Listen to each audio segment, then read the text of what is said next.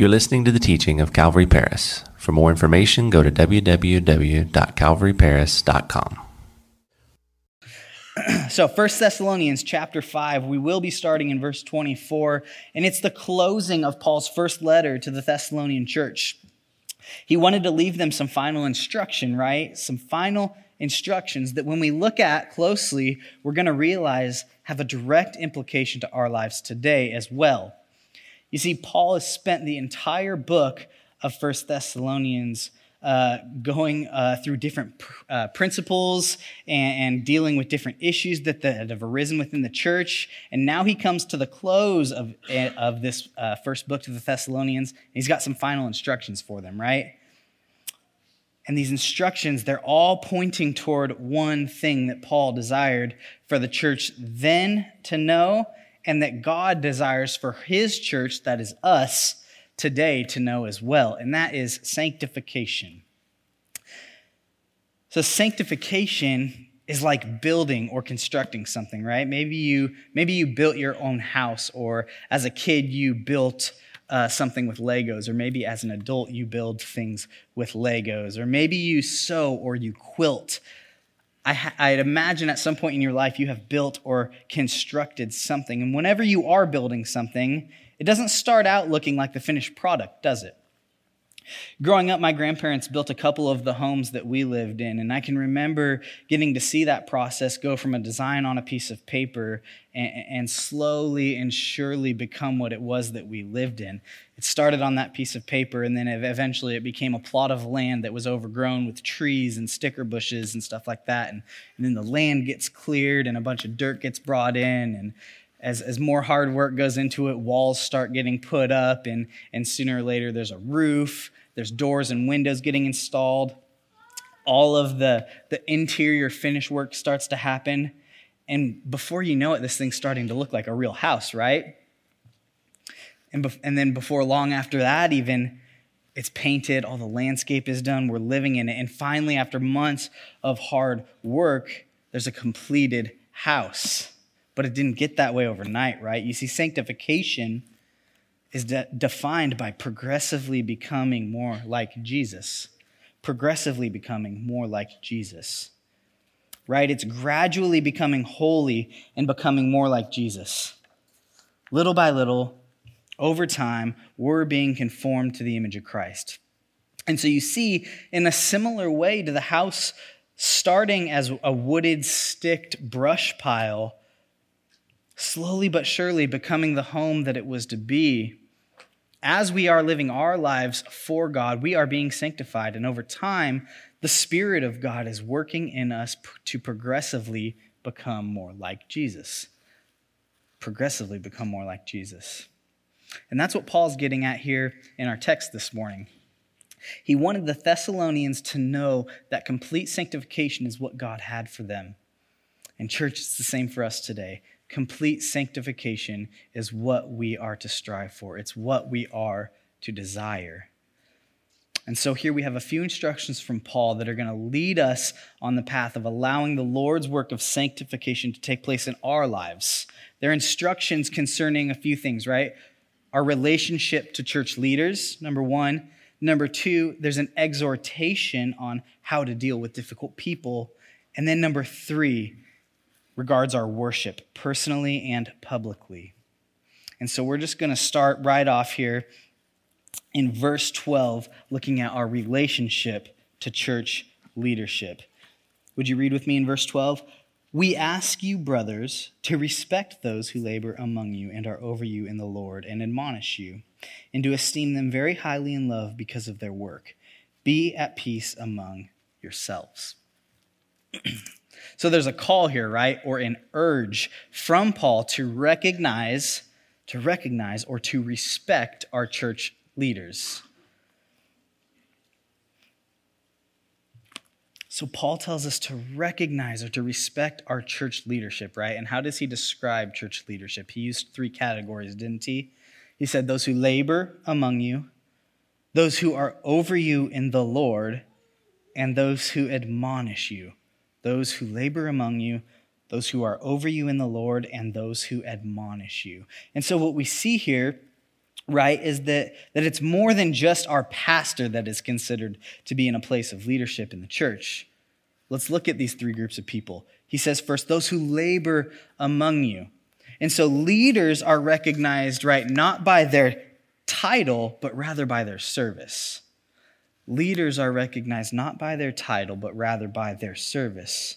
And so I may have the title around here as administrative pastor, but you see, if I just sit in my office all week long and I do nothing in regard to the operation of this church and the spiritual health and well-being of those who attend it, then am I really a church leader? See, a title is fine, but only if the title describes what the individual truly is and does. So a leader is those who labor among you, and number two, those who are over you in the Lord. Leaders are recognized as being over the congregation, and this is where the pastor comes into play. In the same way that a shepherd is head over the sheep, so is the pastor over the church. He provides them guidance and direction.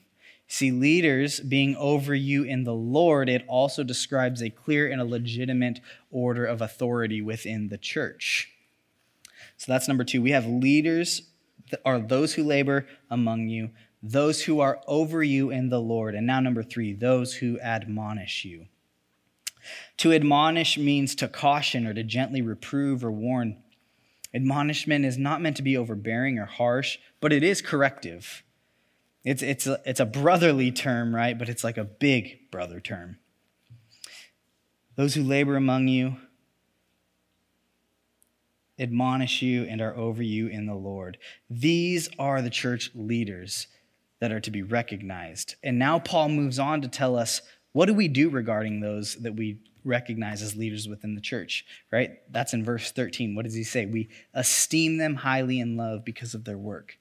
We esteem them highly in love because of their work. So we are called to love our church leaders, right? Not because of their title or their personality, but because of their labor on behalf of God's people. Because of their labor on behalf of God's people. And it is a labor. And that's why there's no room in the ministry for a lazy pastor, right? I know there are those of you out there who think that all we do around here is come to work for a couple hours on Sunday and on Wednesday, but that's just simply not true. It is a labor. And I'd love to take you on a jaunt through my schedule and bring you along with me, but I don't have time for that. So 2 times in a row now, Paul talks about the work of the ministry, and he connects it to respect and to love, right? To respect and to love that ministers should have from those that they oversee. So understand that work and periods of time with long hours is an essential aspect of the ministry. And again, there's no place in that for a lazy pastor. And even beyond that, we're all called to ministry, right? Understand that it is hard work, that there's often times where it's long work. David Guzik said that if a Christian cannot esteem and love their pastor, they should either get on their knees, asking the Holy Spirit to change their heart, or go somewhere else and put themselves under a pastor who they can love and esteem. So transitioning now, Paul takes us out of telling us to love and respect our leadership in the church, and he moves into instructing them on ministering to difficult people. So let's pick up back in verse 14, if you will. He says, "And we urge you, brothers, admonish the idle, encourage the faint-hearted, help the weak, be patient with them all. See that no one repays anyone evil for evil, but always seek to do good to one another and to everyone." So here in verses 14 and 15, Paul is now exhorting the Thessalonian church, right? He's exhorting them on how to deal with difficult people. And I'm grateful that we serve a God who understands the kind of instruction that we need, right? And this here is an exhortation to the church at large. So he's no longer just talking to the pastors and the leaders, but it's the church at large, right? This is an exhortation for all of us. It's applicable to everyone in the church. Because we're all called to minister to those around us, right? And that looks a variety of different ways depending on the state of the person being ministered to. We're all called to minister to those in our lives, right? And the reality is that people aren't always easy to minister to, are they? Because people are messy, and we all experience this, don't we? Whether it's a family member, a friend, a coworker, loving the people around us is not always easy to do. And hey, sometimes if we're honest with ourselves, you and I are the ones that are difficult and messy and hard to love from time to time, aren't we? Paul here, he gives us some examples on how we're to minister to difficult people. Because the reality is that it's going to look different for different people. Some need comfort, others need encouragement, others need correction, and the list goes on. But we as Christians have a responsibility to respond to those in need and to show them the love of Jesus, right? So he mentioned a few people. The first was the unruly. He said that they need to be warned. Now, the unruly, these are people who are out of order, right? This is a military term to describe a soldier who breaks rank or marches out of step. It's the self-willed person who demands to hold to their own opinion or preference even after other words advised. And he says these people must be warned. He goes on to say the faint-hearted and that they need to be comforted. So by nature or by experience, the faint-hearted are people that are timid and they lack courage. We're all called to comfort these people, to help them find their courage in the Lord. And then he says the weak. The weak need to be upheld. So we're called to come alongside those who are weak, our brothers and sisters that are weak. We're to build them up in their own strength and help them find that strength that is sourced from their relationship with Jesus. So we have the unruly, the faint-hearted, and the weak. And Paul lists these three groups of people specifically, but then he goes on to say next that what? We are to be patient with all people. To be patient with all people. Come on. You cannot tell me that this is an area where you don't need the strength of the Holy Spirit, right? Because I believe that the only way we're going to find patience with those that are difficult is to rely on the strength and the work of the Holy Spirit. So take a moment right now. Think about the people that are in your life. Are you always patient with them? This goes for the guy driving around the loop at 15 miles an hour with an Oklahoma license plate. See, I'm not from here, but I have complained about some slow drivers, and every time I'm like, well, is it an Oklahoma plate? Yeah. Just kidding. We love you guys from Oklahoma. It also goes for that person that feels the need to text you 30 times a day about every little detail of life that might get on your nerves. Man, even just last night, I found myself praying before I went to bed, asking the Lord to forgive me for not being patient with my children as they were being wild and crazy before bedtime. See, Christians are known by our ability to love and to help people that are difficult, to be patient with people. And I don't think you need me to tell you that we can't do that in and of our own strength. We need the work of the Holy Spirit in our lives for that. That's Acts 1:8, right? You will receive power when the Holy Spirit comes upon you. We need the power of the Holy Spirit. If God gave us perfect people to minister to, we would never do anything at all, would we? So the last part of Paul's exhortation concerning difficult people is to see that no one renders evil for evil and always pursue what is good. See that no one renders evil for evil and always pursue what is good. So as Christians, and as we are becoming sanctified, we're not out to seek vengeance, right?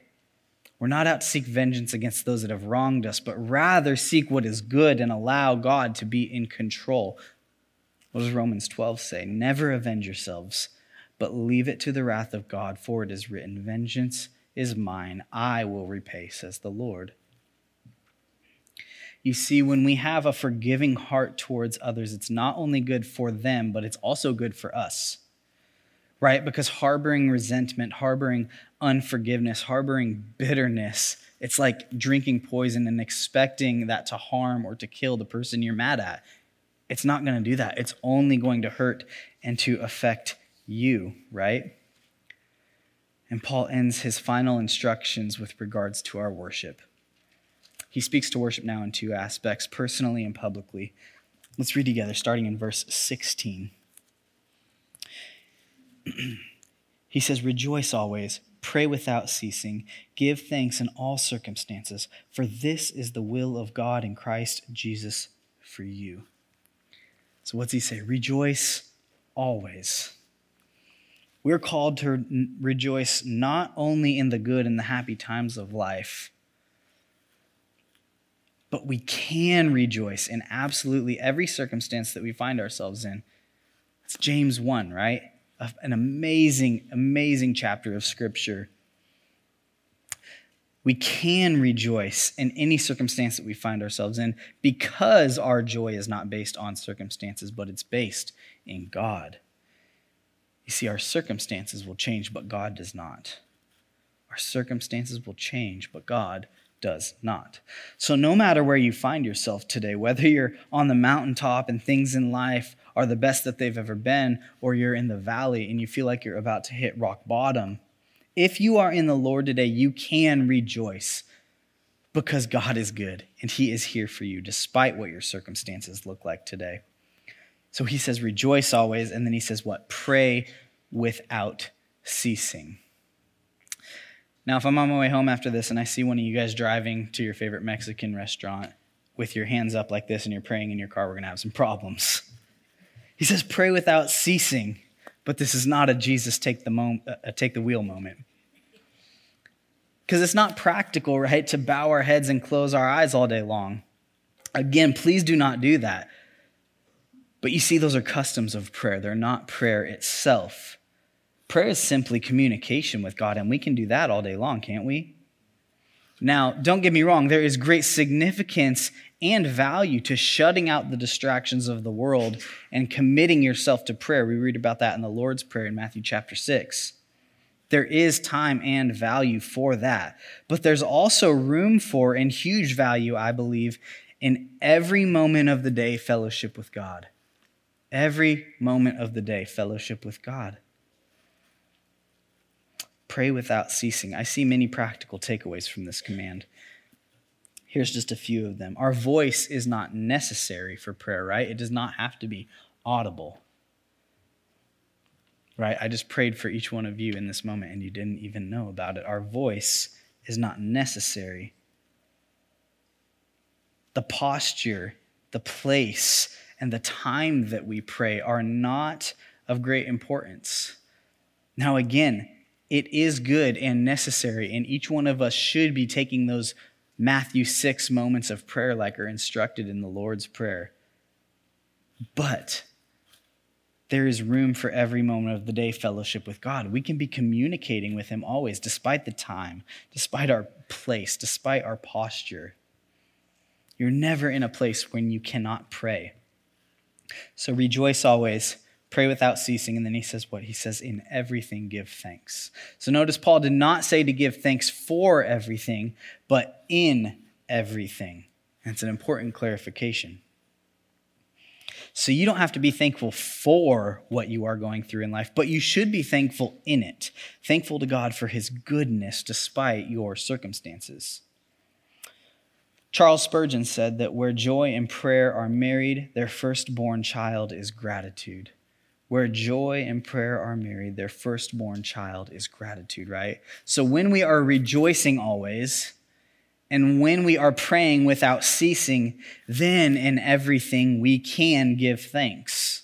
Where joy and prayer are married, their firstborn child is gratitude. So we are to rejoice always, we are to pray without ceasing, and we are to give thanks in everything. And then here it is, right? I love this, verse 18. For this is the will of God for you in Christ Jesus. This is the will of God for you in Christ Jesus. I've often asked myself, God, what is your will for me? And especially since being in ministry, I get asked all the time, what's God's will for my life? And I do believe that God's will for your life may look different in different periods and different stages of life. But I also believe that there is a will of God for your life that is right here, that we can do all the time, that we have in our hands, in the Bible. You have access to it each moment of every day. right? What does he tell us to do?